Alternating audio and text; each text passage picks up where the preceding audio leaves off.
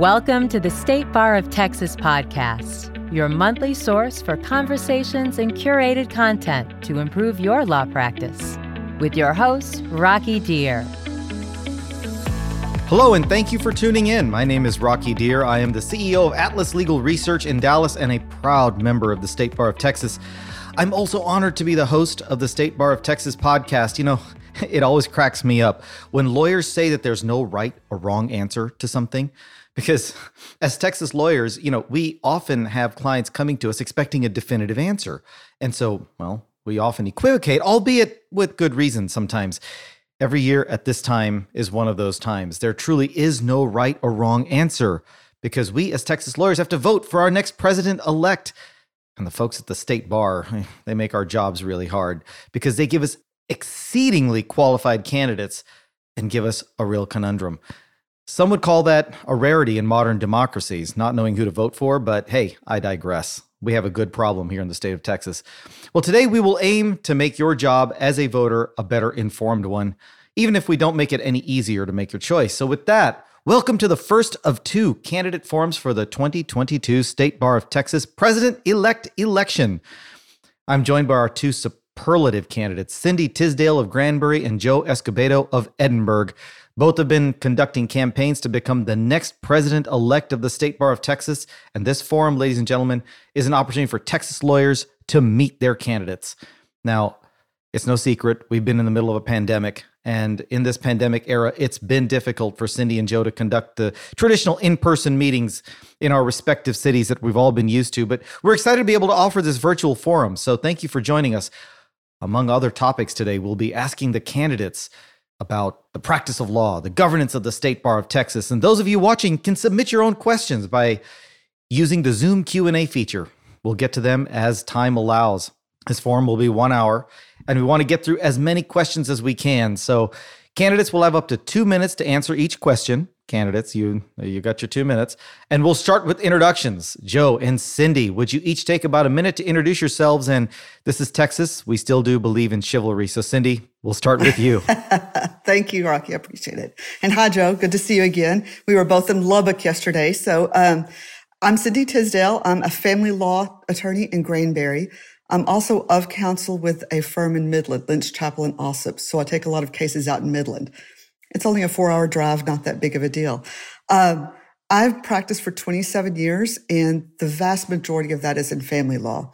When I started my practice, or started right after law school, I worked for the district attorney's office in McLennan County, and I did their civil dockets, CPS work, protective orders, things of that sort.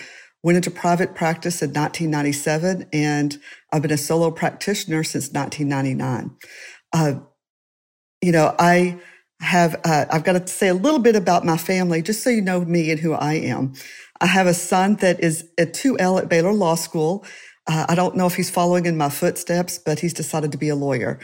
I have a daughter that she is 21 and a junior at TCU in nursing, and I'm very proud of both of them. I want to thank everybody involved with this program here because I think it's important that people vote. We have the right to vote. You should vote. And I would love to see our numbers go up. I know we're going to get into questions later. I'm not going to get into too much of my background because I'm sure Rocky's going to ask us about that. But I want to thank you all for the opportunity to run. I am privileged and humbled beyond belief and so honored to be here. Thank you. Okay, thank you, Cindy. And Joe, your turn. Tell us a little bit about yourself. Well, thank you, Rocky, for being for allowing me to be here and for setting this process up. As Cindy mentioned, we were in Lubbock yesterday, which for those of you all that know where Edinburgh is and where Lubbock is, that's really far away, which means I had to get up really early today to get back to my office to be able to do this. But I'm happy to be here.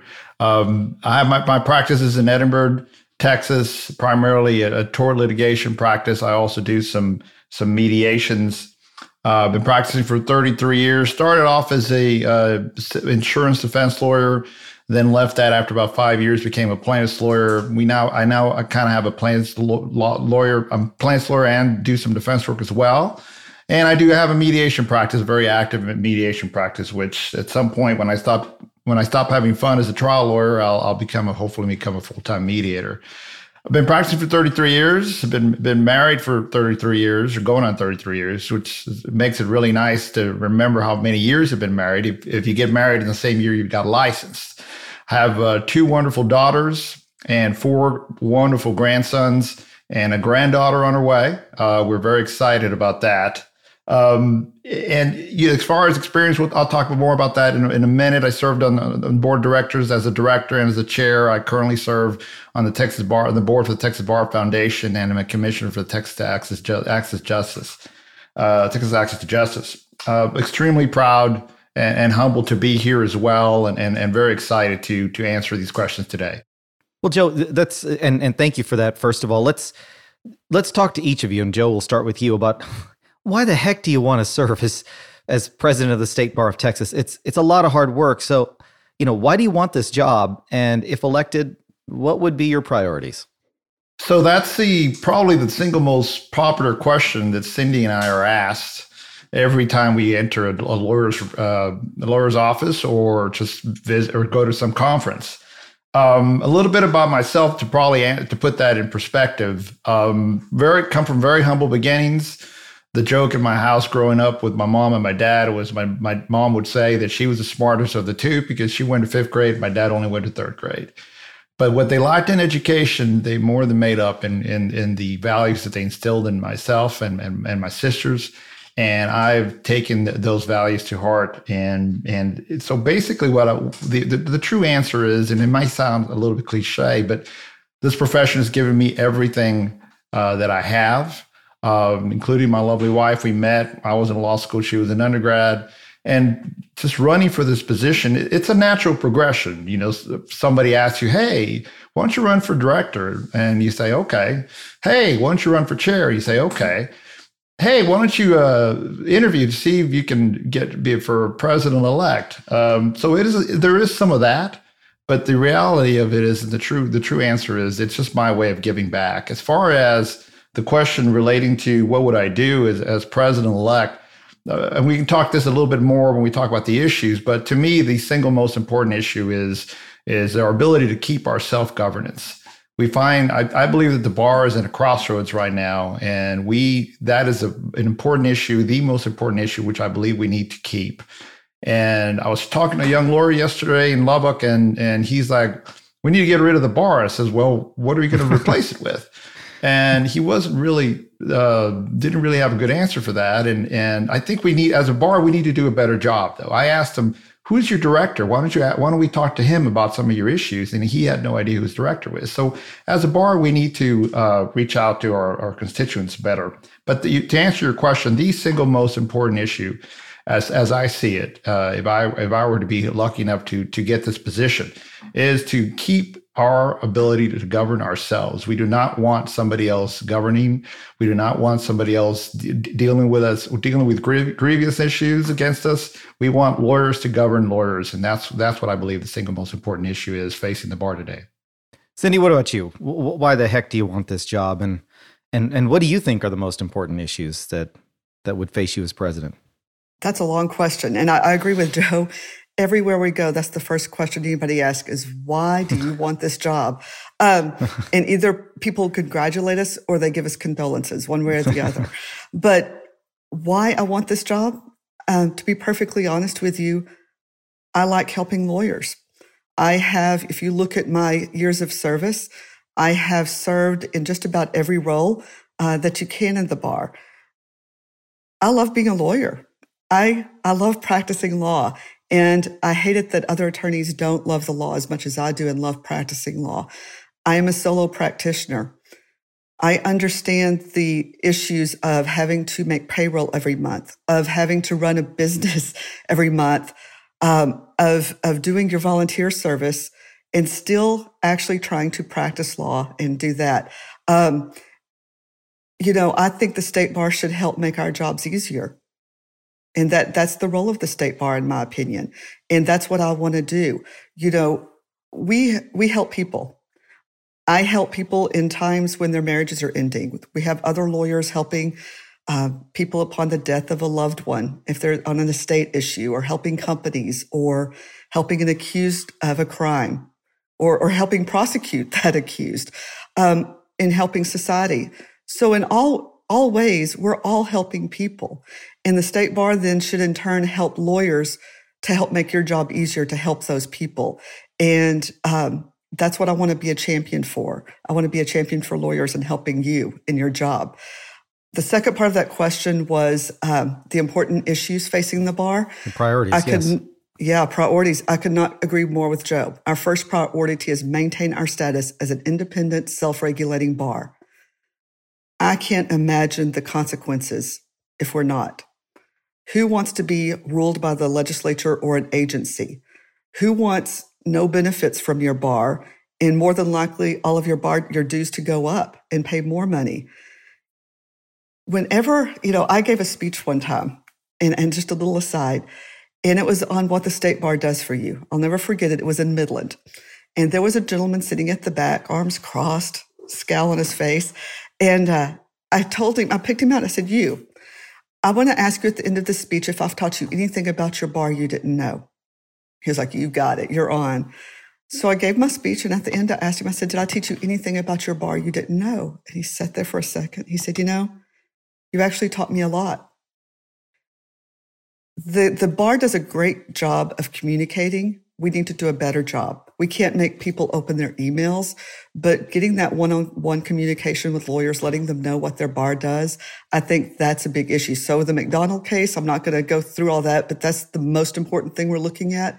I think communicating with our members and making sure it's direct, concise communication with our members is also an important thing that the bar is facing and needs to do. Well, and actually, I wanted to turn next. We're going to switch gears just a little bit because we have a question from the audience. And so I wanted to turn to that and give you guys a chance to answer a direct question from one of the voters. So here's the question, is that, the State Bar of Texas, we have a website that allows us to post ads for lawyer candidates for job openings. And this particular person says, I've used it several times. Why is it so expensive? Can we consider lowering the fees so we can get lawyers who are seeking a job to get more postings from Texas law firms? So I'm going to give you guys a second to kind of digest that. Cindy, we're going to go with you first and give you a chance to maybe tackle that question. Absolutely. A good question. My gut reaction is absolutely. Why not look into that? Again, if the State Bar is to help lawyers, I understand that the Texas Bar Journal costs money to publish, and I'm not going to talk about the budget right now because I'm not in that position to know about that. And I don't know how much it costs. But if there's any way that we can help lawyers, and if that is decreasing the cost of an ad to help find lawyers and find employment for lawyers, then that's definitely something we should look at. I was asked the question on this campaign tour with Joe of slashing our budget. We need to slash our budget by at least 5%, 10%. And my answer was respectfully, no. If there's programs out there that help lawyers like this program, then we should be doing everything we can to help those lawyers. And if there's something though out there that doesn't work, then that's where we should be slashing. Is that something that we should look into, is reducing the cost of putting those ads out for employees and for attorneys to find employment? Absolutely. Okay, perfect. Joe? Yeah, absolutely agree with that. And in fact, we looked into this when I was on the steering committee of the Texas Minority Council program, which is part of a fantastic program that the bar puts together. When I first heard about this particular problem, we do need to fix it. One of the ways we can fix it, so I completely agree we need to fix it. One of the ways we can fix it is we need to get these potential employers to subsidize that part of the process. That's what's typically done. When you hear these commercials for things like Indeed, you have these big employers who pretend in this case it would be law firms, or it could be corporations as well. If lawyers that are contemplating going in-house, we need to look into getting them to subsidize that service so that it does not cost the Texas lawyers. It's not an exorbitant amount of money to use that service. It's a wonderful service, and as one of the wonderful services that the bar provides. And I'm so happy that the person that asked this question is aware of the service. But we do need to lower the cost, and one of the ways that we were looking into doing that, and we need to institute that, is we need to get, perhaps one of the ways is to get the potential employers, whether they be law firms or whether they be companies, to subsidize that because they're getting the benefit of that as well. Obviously, the benefit that they're getting is they're getting a lawyer, a very qualified lawyer as a new employee. So I absolutely agree that it's a wonderful service that the bar provides, but to the extent that it's an exorbitant amount of money, we need to do everything we can to lower that. And I'm sure that there's other solutions that we can look into that. But perhaps one solution is to get the employers to subsidize some of that amount that right now is being charged to Texas lawyers. So yes, absolutely agree with that. So here's the good news that from my vantage point is you guys both seem to have a great relationship with one another. Yes, you're opponents in this race, but there seems to be a lot of mutual respect, which is always wonderful to see. And there seems to be some convergence in what you agree on, in terms of things that you think need to be addressed and resolved. One of the questions we're getting, though, is to distinguish yourself from your opponent. In other words, what position do you hold on a particular issue concerning the bar that differs from the position of your opponent? So let's talk about maybe where there may be some differences of opinion, respectfully, of course. So, Joe, we'll start with you. What do you think is something that you would differ from Cindy on? I mean, certainly on the larger issues, I think you're going to see a convergence of opinions. I mean, when it comes to issues like self-governance, when it comes to issues like access to justice, I think the reality of it is you're going to see that convergence of opinions because, number one, Cindy and I are friends, and we have similar backgrounds when it comes to the bar. And we also know how important it is to be careful in if whoever's going to be leading this bar going forward, how important it is, because as a result of the McDonald decision, which I'm sure will be part of a question, we need to be just very careful. So I'm trying to answer your question as far as the particular issues that we really do diverge. I don't know if there is, I'm being very particularly honest, very honest. And I think that where we differ a little bit is, I think my base of support is a little broader than hers, but that's not really a difference in issues. I think we're going to be the same in some of the issues. I'm struggling to think of a one where we really disagree. We're both, I believe, we're going to be on the same page when it comes to certainly on the self-governance. You already heard both of us talk about that. And I think we're probably both going to be on the same page when it comes to access to justice. I'm a big supporter of access to justice, where I'm sure that's going to be a question that's going to come up.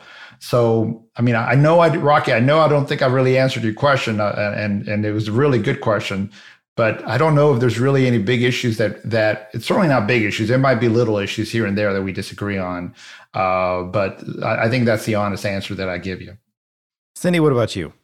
And that's a great question. I think Andrew asked it, and that's a good question. The problem with the campaign and the way it runs is we don't have a debate. We don't, so Joe might have some beliefs of where the bar should go that I don't know about, and vice versa. I can tell you, I know Joe's been a leader in the bar, but so have I. My history of leadership, I've been chair of the State Bar Board of Directors. I was chair of the Texas Bar Foundation. I've been chair of the Family Law Section. I've been chair of different family law organizations. But, as far as leading attorneys and helping attorneys, this is one bar. I am a family lawyer. I'm not in this just to help family lawyers. I'm in this to help every attorney. That's the job of the president, to be the face of the bar. And the bar is made up of 108,000 plus lawyers. And isn't that astonishing? 108,000 lawyers. I know, that's insane. And so do we have differences of opinion? We talked about access to justice, or Joe did. I believe that every attorney should help out. And that is our duty, is to help our community. Absolutely.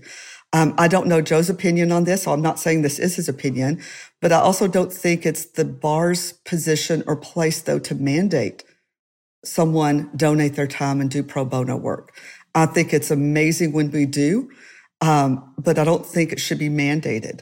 I'm a member of the Pro Bono College. I do pro bono work, but that's my personal decision to make. And again, I'm not trying to say that Joe thinks otherwise, because again, unfortunately, under this kind of dynamic that we're doing, we don't have debates of what the differences are in our opinions.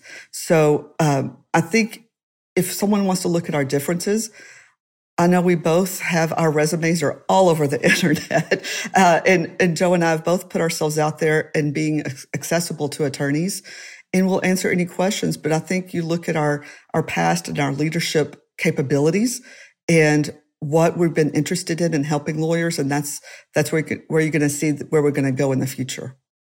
It's interesting. You both brought up the McDonald litigation and the self-governance. So, for catching everybody up, that case has been appealed to the U.S. Supreme Court, and we're actually waiting to see if the court will take that case. Now, Cindy, we'll start with you. Have you been following that litigation, and what are your impressions about the implications for the State Bar of Texas from that particular case? Absolutely. I've been following it. I think every attorney should be following it because it's dealing with our future. It's dealing with our livelihood. It's dealing with what we are. And for those of you that don't know, Rocky kind of explained it a little bit, but the State Bar was sued under several different theories. It went to the courts. The State Bar was granted summary judgment, went to the Fifth Circuit. They remanded on a few issues, and the State Bar has come into compliance. That's a thumbnail version. The other side filed a petition for cert with the U.S. Supreme Court.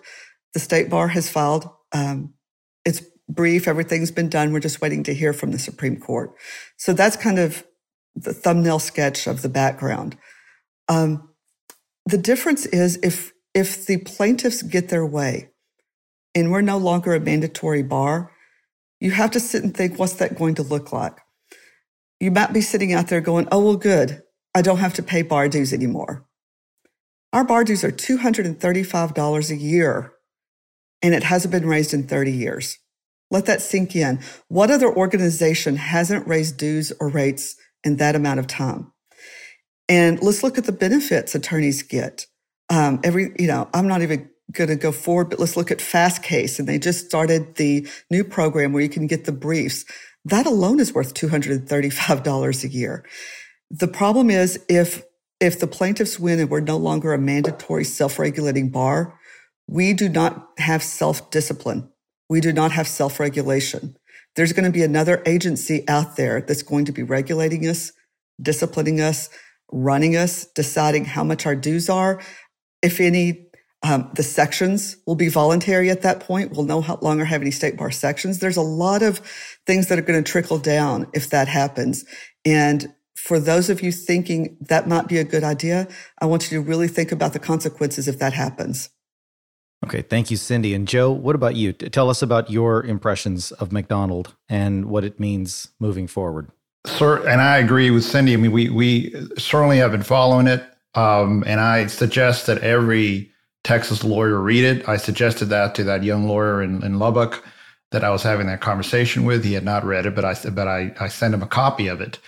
And it's important because we have now McDonald was a lawsuit by three Texas lawyers against the bar because they don't like the fact that and it's a mandatory bar. We have an integrated bar. Everybody has to be a member, obviously.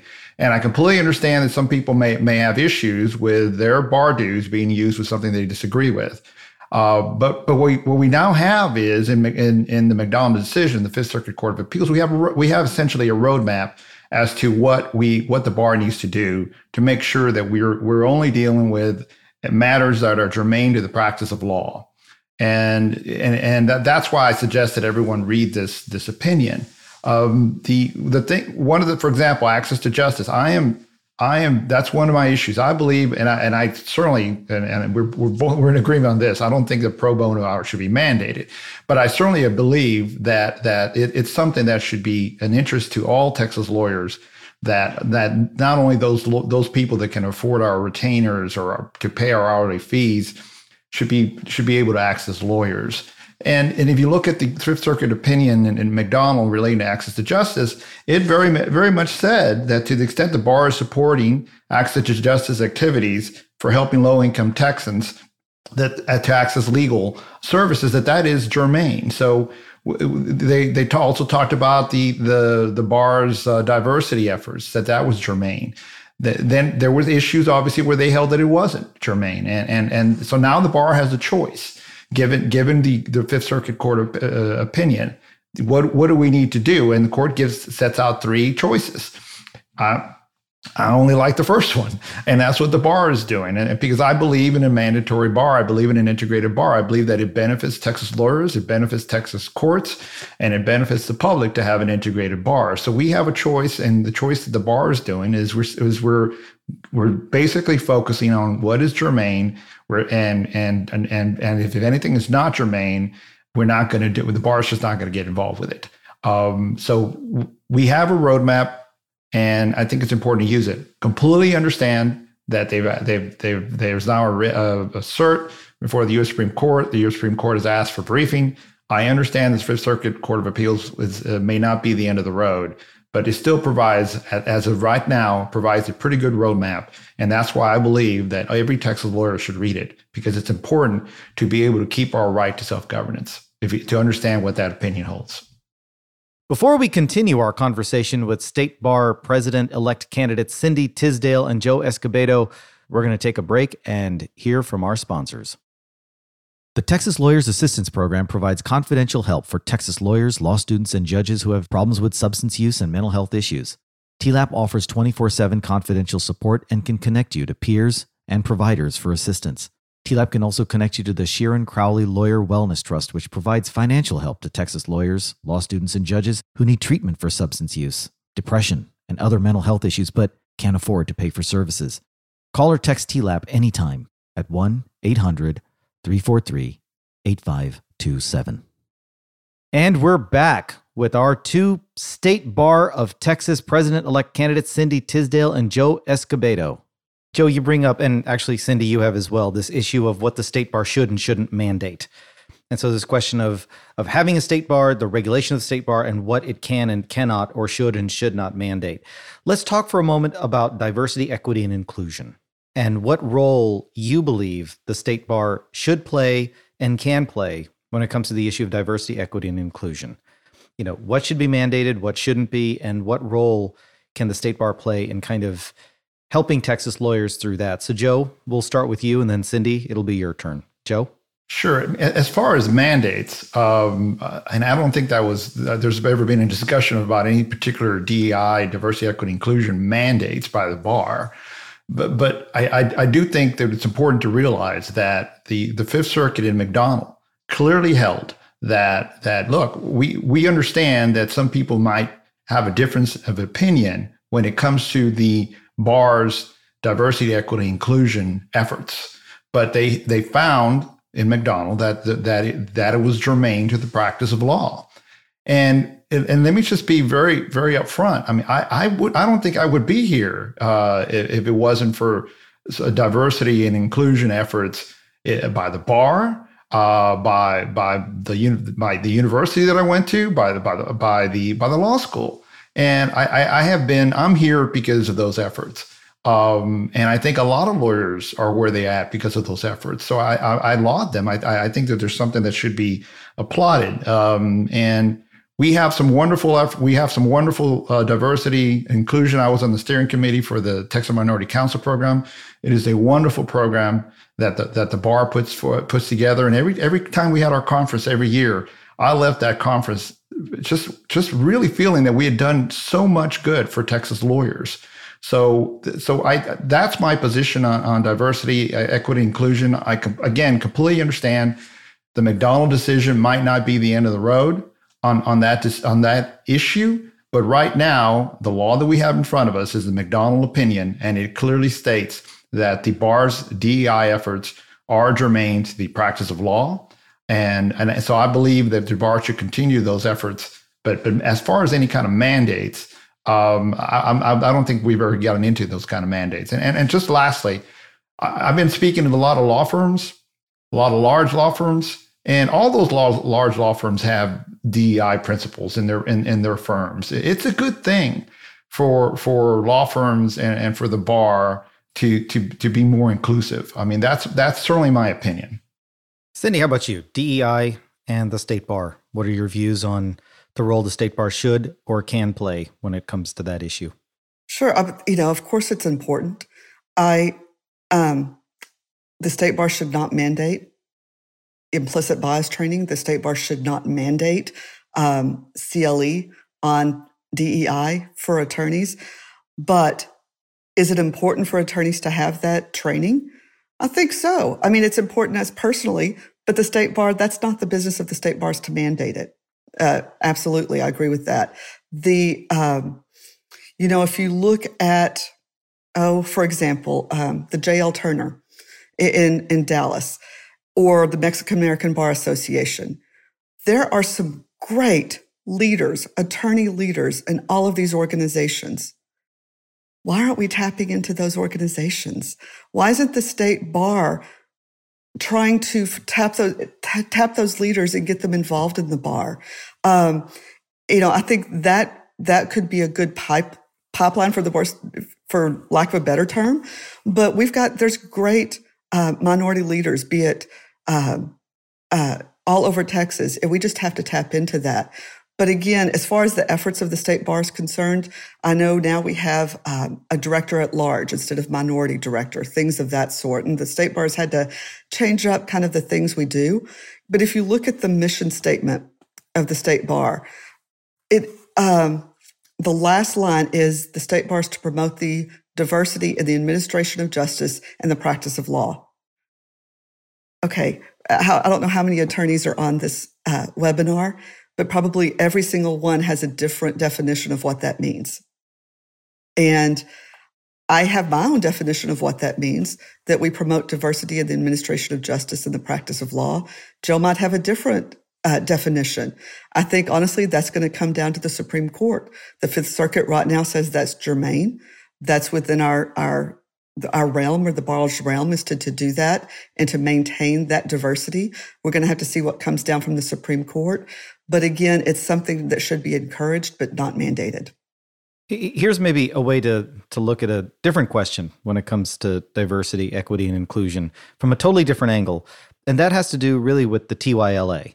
So for those of us lawyers, nobody's ever surprised when I tell them I have aged out of the TYLA. That never shocks anybody. But for those of us who have practiced longer than 12 years or are no longer members of the Texas Young Lawyers Association, should we be allowed to vote in TYLA elections? What are your thoughts on that? Cindy, let's start with you.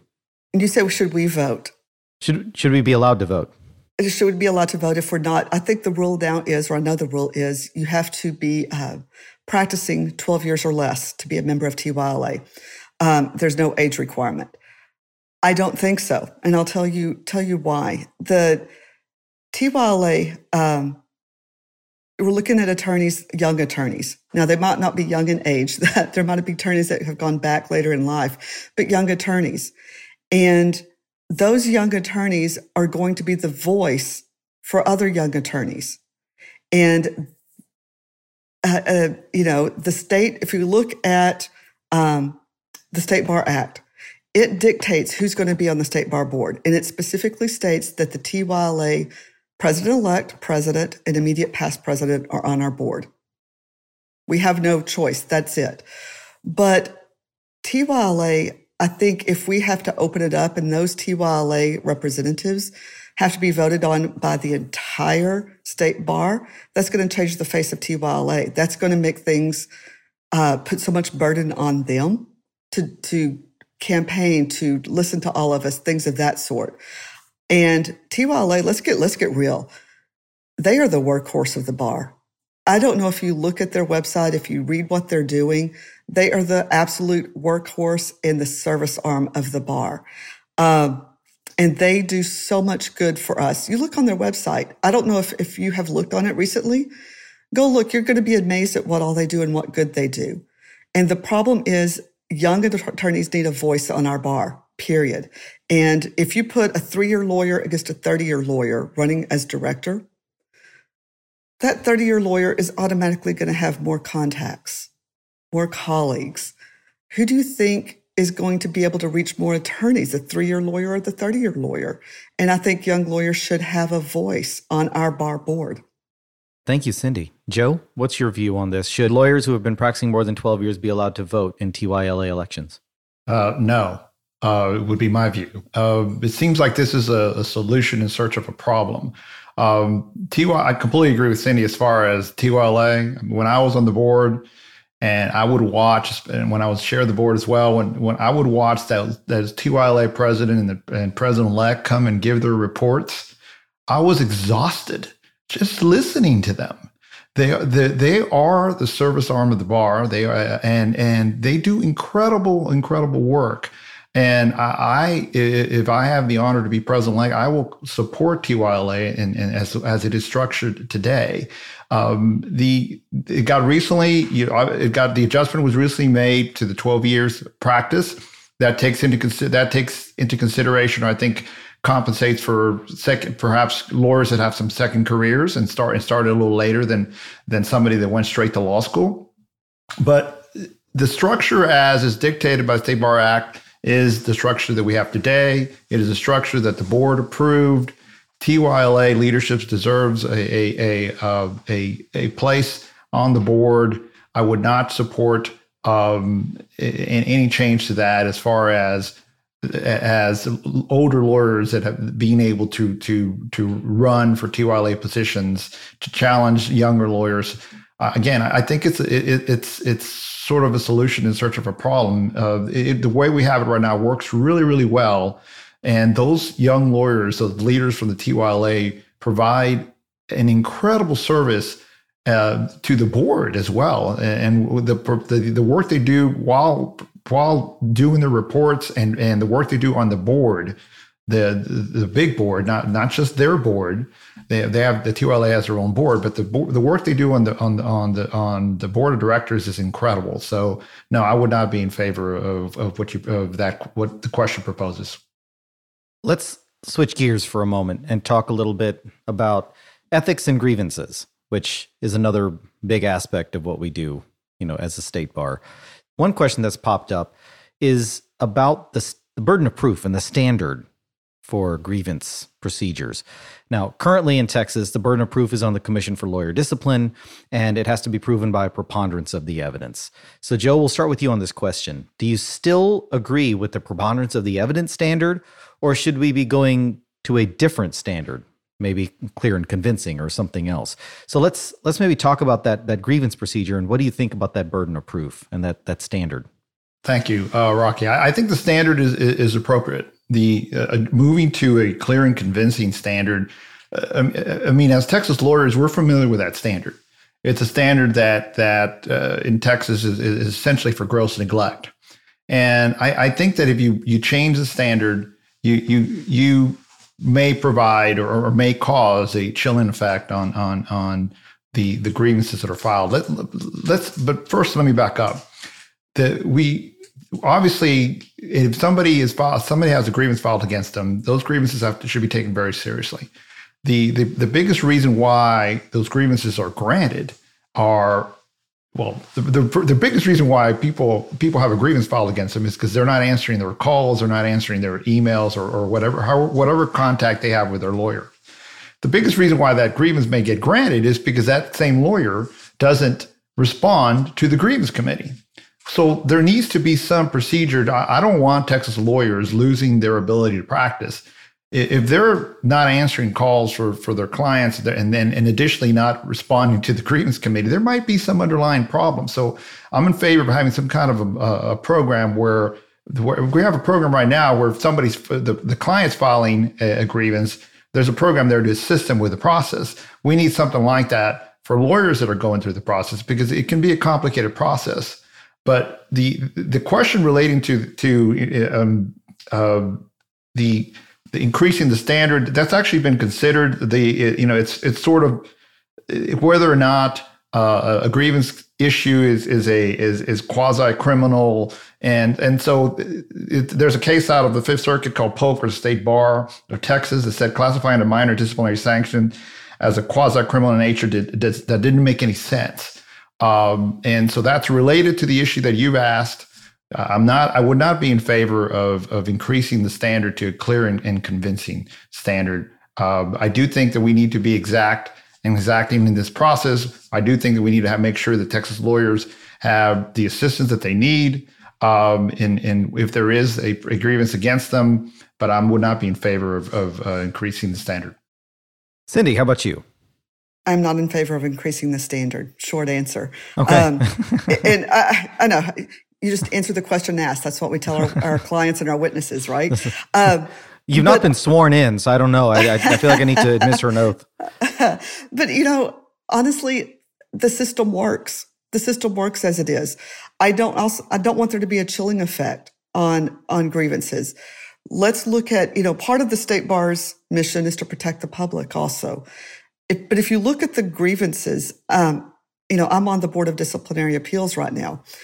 Last year, there were a little more than 7,000 grievances filed. Of those, only about 27% were upgraded. So that's about 70% were dismissed outright on a preponderance of evidence. Once it is dismissed by the CDC, of course, a complainant can then appeal that to BODA. And last year, about a little over 20% was upgraded they appealed it. And of those, BODA only sent back or reversed 8%. If you look at all those numbers, what that tells me is the system is working. The system is working at preponderance of the evidence. The system is working with our current system of how they file grievances and how the public files grievances. And I think if we try to up that standard to beyond a reasonable doubt or anything clear and convincing evidence, I also don't want to have a chilling effect to where we're not protecting the public and not doing that arm of our mission statement. So let's maybe talk about a related topic, and that has to do with the actual ethics itself, right? So there's the grievances, but then before you get to the grievance stage, you want to make sure that as a lawyer, you're doing everything correctly. And one of our participants has complimented the State Bar Ethics Hotline, and I concur. It's an excellent service. So Cindy, let's start with you.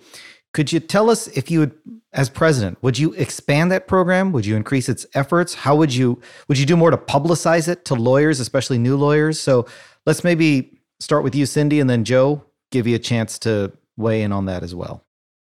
Well, I have to say, I might be on BODA, and I've been on the local grievance committee. I've served in several positions. I still use the grievance hotline.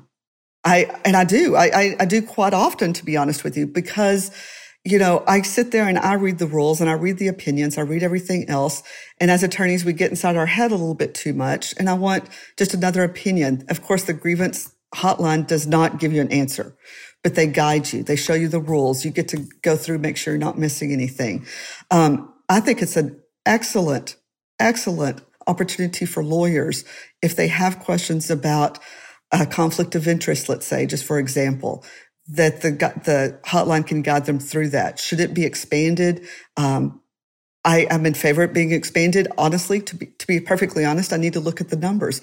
How many calls do we get? How long does it take for a call back? Because usually you call, you leave a message, and you get a call back usually within a day. Is there a need to expand, add more people to that? About getting the word out to other lawyers? Absolutely. I can't say for sure that the grievances would go down if more people and more attorneys knew about the hotline, but could it save a few attorneys from a grievance? It very well may. Is it something we can put the grievance hotline phone number at the beginning of every CLE, just to put it up there so people know about it? That doesn't cost the bar anything to do, and it might get the word out. So I think it's something to look into. Joe, how about you? What do you think about this particular topic? I think it's an excellent service that's provided by our bar to our lawyers. And as far as expanding it, the only complaint that I've heard about it recently is that there seems to be a little, perhaps and maybe pandemic related. I would have to study it. But the complaint I heard recently from a number of lawyers was that there was a little bit of a lag in the response. But so perhaps we need to look at that. Do we need to get more people involved in it? Get working on that. We need to look at that. We definitely need to publicize it more. I've used it. My partner uses it, and friends of mine use it. But we need to publicize it more. And I have seen it. Cindy offered it. I have seen it publicized in CLEs. But we needed to be more Texas lawyers need to know about it. So as far as expanding it, I would be in favor of that. if we find out, if we study it, and we find out that there is a lag or an unreasonable lag in the response time. That is, to me, everyone else that I know that has used it has given it very high marks. The only complaints that I've heard about it recently is that the response time seems to have gotten longer. Again, I'll be honest, I have not looked at if that has perhaps been caused by COVID. I know obviously the bar staff, a lot of them were remote and maybe some of them still are. I understand. But as far as expanding it, I definitely would, especially we study it and we find out that the response times could be a little bit improved. It is a wonderful program. And I think all Texas lawyers should at one point in time, if they ever need it, it's there. And I do think that it would save lawyers from potential grievance if they just use that service. Perfect. Now, Joe, let's go back to a topic you both talked about earlier, and that is access to justice. We've touched a little bit on it, but let's talk about specifics. What do you think the state bar and individual lawyers can do to ensure access to justice for all Texans? And perhaps as a predicate, why is access to justice important? Why should we as lawyers care? So why is it important? What can we do about it? Well, it's important because we're besides obviously protecting lawyers, we're supposed to be protecting the public. And the reality of it is, it's just there's an increasing amount of lawyers. Of the public that cannot afford to hire a lawyer. So the problem has changed recently. There used to be we need to encourage lawyers to do pro bono work, and we still do. And I mean encourage. You're not going to hear anything from me as far as bar mandates of pro bono hours, but we need to encourage that. I mean, large law firms encourage their lawyers and perhaps even mandate, but that's a different thing. They can do that. So we need to encourage lawyers to do pro bono work. But the other thing that we need to note is that the problem has changed a little bit. We now have the non-represented litigant that just finds itself in the court system, and I see them all the time especially in the era of Zoom hearings. And there they are, and they don't know what they're doing. Obviously, they're not lawyers, and they're not represented. And the system comes down to slows down. So we need to figure out what's the best way to deal with a non-represented litigant. It's a fine line. I am not in favor of basically taking business from Texas lawyers who are having a hard time as it is, and to come up with some kind of forms or to just be able to solve the problem.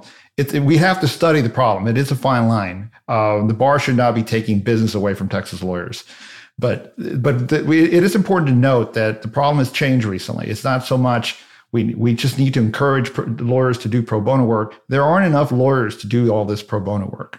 There's so many non-represented litigants now. It's important to me on a personal level because I have seen, growing up the way I grew up, what can happen when those in power can take advantage of those that have none. And so, on a personal note, it's very important to me that poor people in Texas have access to justice, and we need to figure out how to deal with this. The fact that the problem is changing a little bit has changed. It's not so much we just need to encourage pro bono, which we need to do that. We always need to continue to do that. We need to figure out how to deal with the increasing numbers of non-represented litigants that are in the system right now and are having an impact on the court system because they just don't know what they're doing. Obviously, they're not lawyers, so it's something that's very important to me. But that one issue, we need to study it and do something about it. Cindy, how about you? What do you think we can do as a state? Well, first of all, why is it important? Is it important, and why is it important? And then what can we as a state bar and we as individual lawyers do about the issue of access to justice? Please give us your thoughts as well. Absolutely. Thank you, Rocky. We have to make sure we understand and maintain the difference in self-represented litigants. There are those self-represented litigants that are indigent and can't afford attorneys. And there's a whole nother aspect of self-represented litigants that can afford attorney. They just choose not to hire one. And so All I'm going to be talking about are the indigent, self-represented litigants. Because if, you know what they say about an attorney who represents himself, right? He has a fool for a client. And it's kind of the same thing. If you can afford an attorney and choose not to do so, I'm not here to help you. That's not my job. If you cannot afford an attorney, I don't agree with putting a form in front of them and having them fill it out with no legal representation as to what it means. What is a joint managed conservatorship versus a sole managed conservatorship? What is, those types of issues. If you look at what the state bar has done, probonotexas.org is a website that the state bar has set up. And basically what it does is you can take a pro bono case through that probonotexas.org. And guess what? You get free malpractice insurance if you take it through probonotexas.org through your local legal service provider. And that's tremendous because I know a lot of attorneys, and me, I do pro bono work. Is that a concern that then my client's going to come back and sue me for malpractice or file a grievance or do whatever? Of course it is. You take a case through that and you get your free malpractice insurance. As an attorney, and I've said this before, but I'm going to say it again, it's up to each individual attorney, but I think part of our mandate as lawyers is to help our community. And one thing the family law section has done that I am so proud of, and I was chair of this committee, we have a pro bono CLE committee. What we do is we go throughout Texas and put on CLEs throughout the year. And if you take it's a full day of CLE and it's free. You get free CLE in return for taking 2 pro bono cases through your legal aid service provider. Period. We have placed thousands of indigent litigants that need help with attorneys to help them.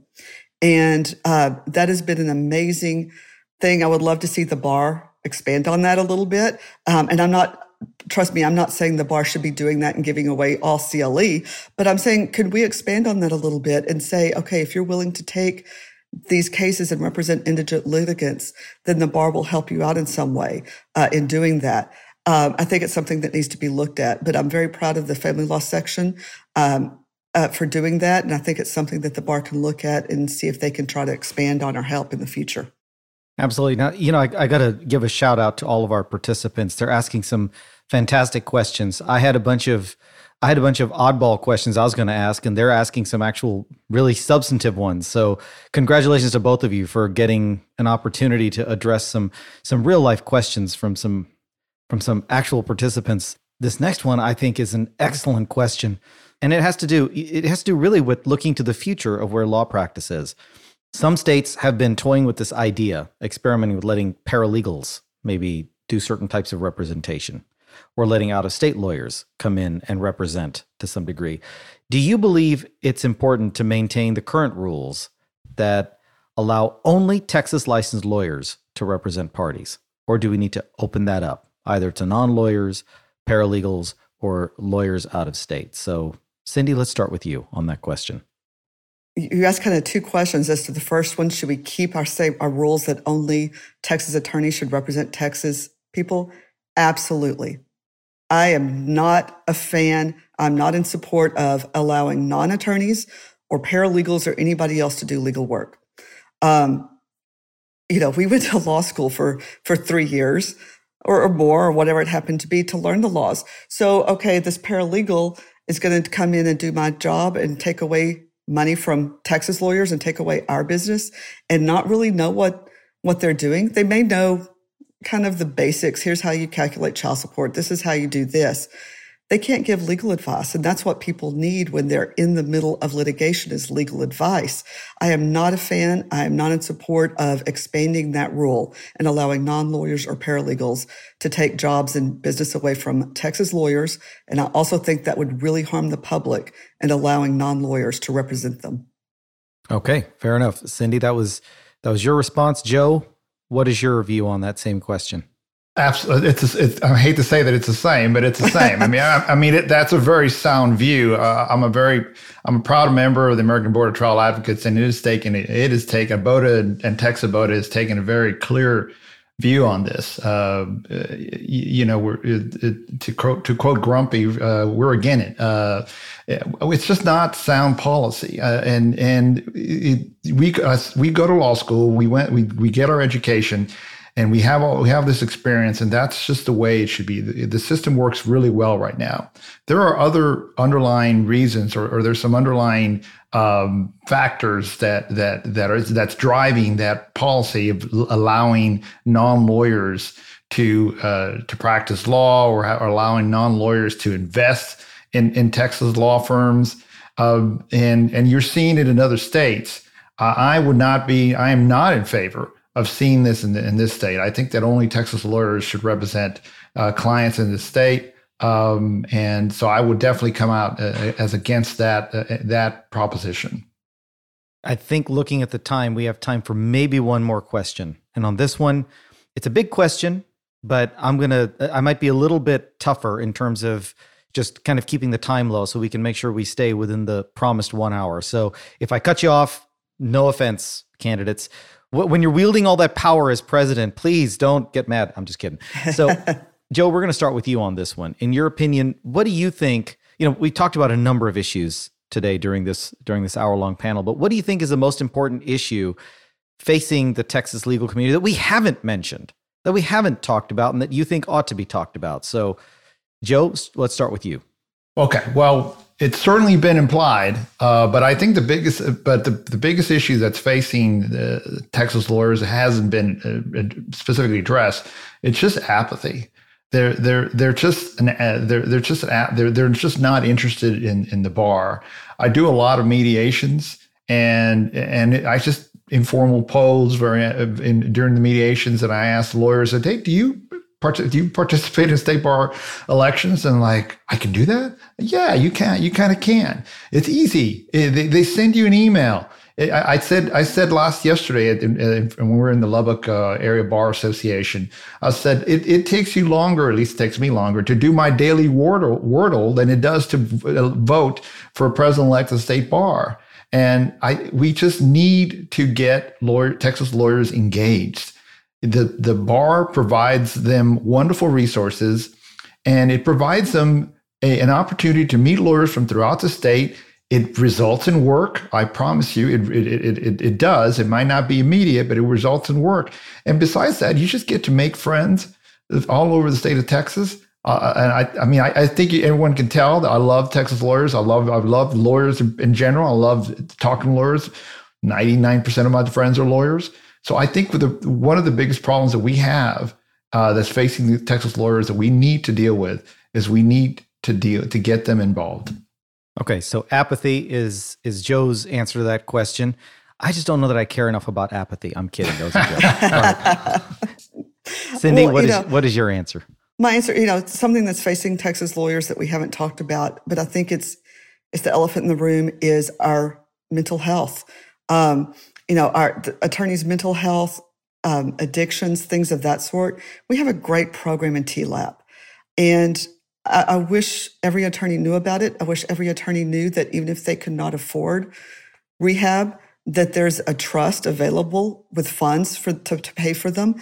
But especially coming out of this pandemic, and I don't know about all of you watching and listening, but being self-isolated was tough. It was tough on me. It was tough on just about everybody I knew.